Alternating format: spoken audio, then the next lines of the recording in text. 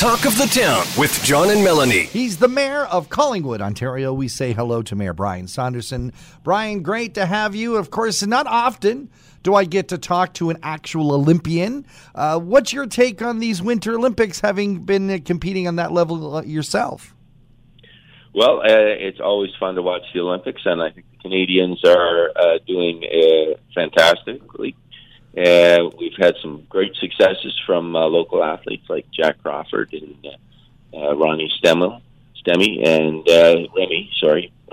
And so it's wonderful to see these athletes. And, you know, for many of the Olympic sports, it's only once every 4 years where they really step into the spotlight. For much of the time, they're competing in relative obscurity. And so it's just wonderful to see the incredible dedication and commitment that each of these athletes brings to their sports, and watch such fantastic competition on the international stage. You have an interesting perspective on this question.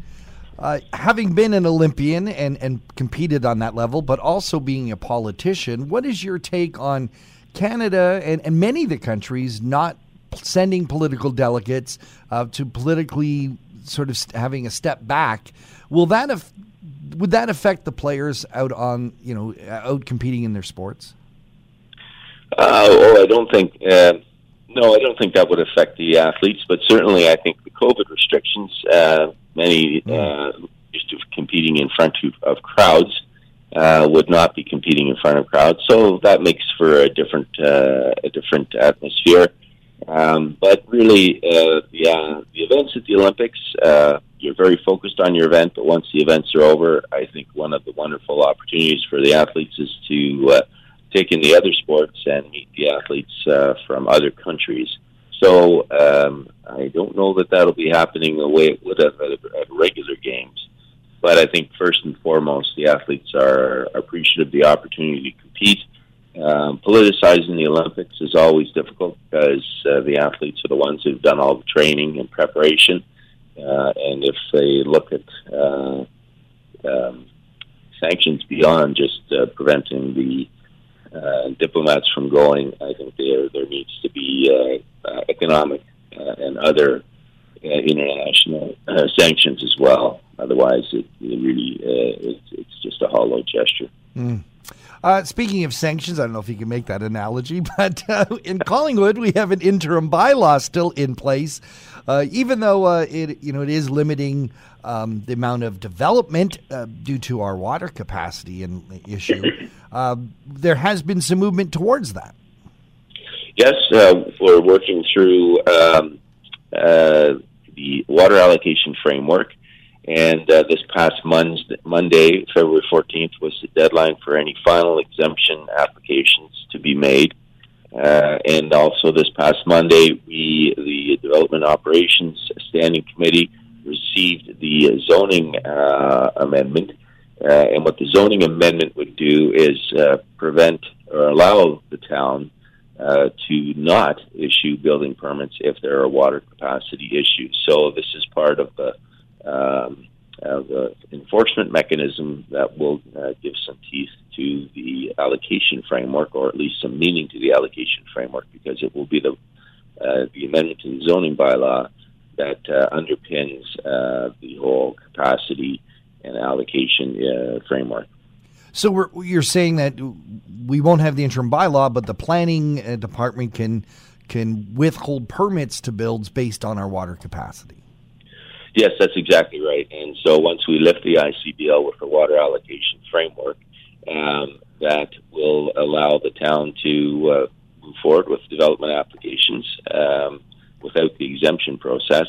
But underneath all of the allocation framework has to be that change to the zoning bylaw, which says that we can only issue building permits when we have water capacity or sewage capacity.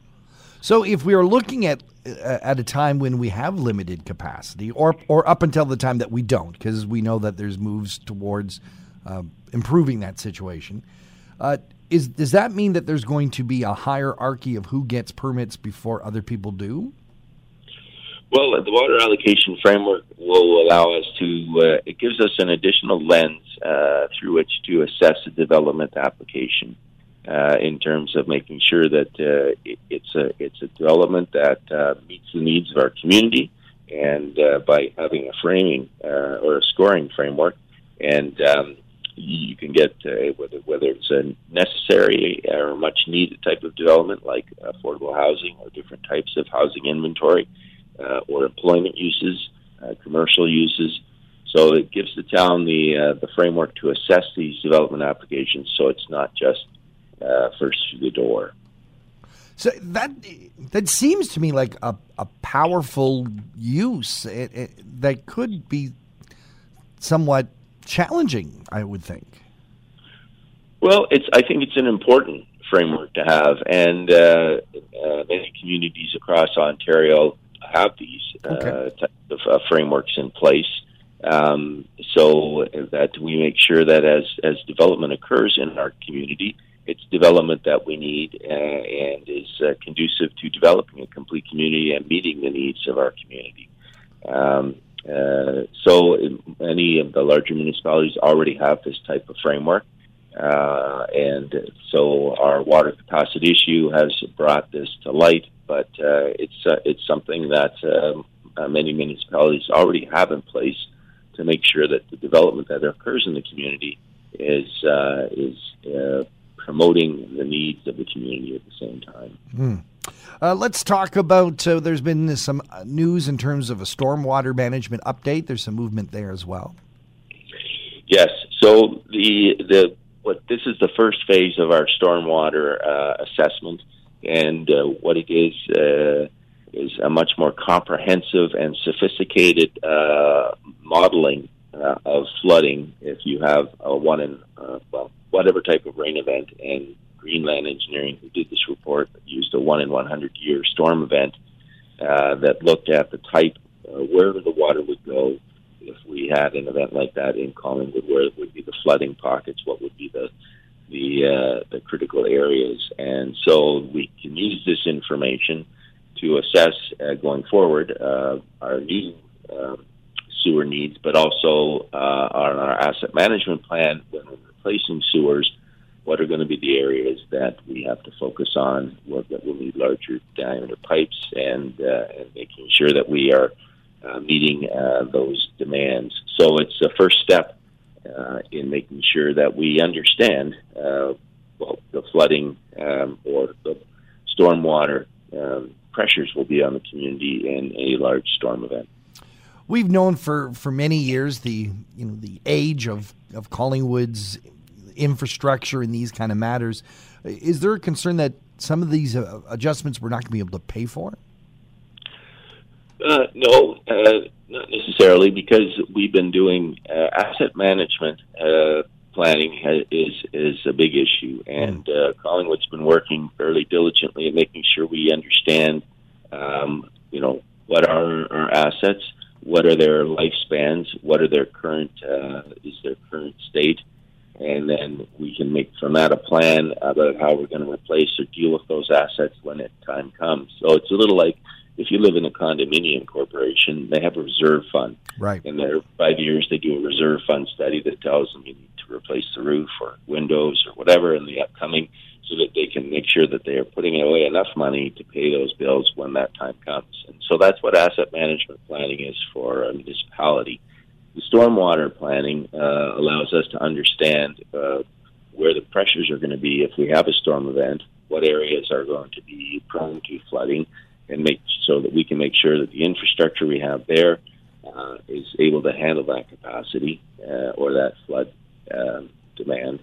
And so that's really this mapping exercise is the first part of doing that, and the next portion we'll start to understand what needs to be done with those assets. And in terms of new assets, whenever we have a new development go in, we can use development charges to pay for a lot of the infrastructure, because that's a result of new growth. Mayor Brian Saunderson is the mayor of Collingwood. Brian, always a pleasure. Thank you for joining us and talking to the town. Thank you very much to both of you. Have a great day. Another 95.1 The Peak exclusive interview. For more discussions about your community, visit the Talk of the Town page at thepeakfm.com.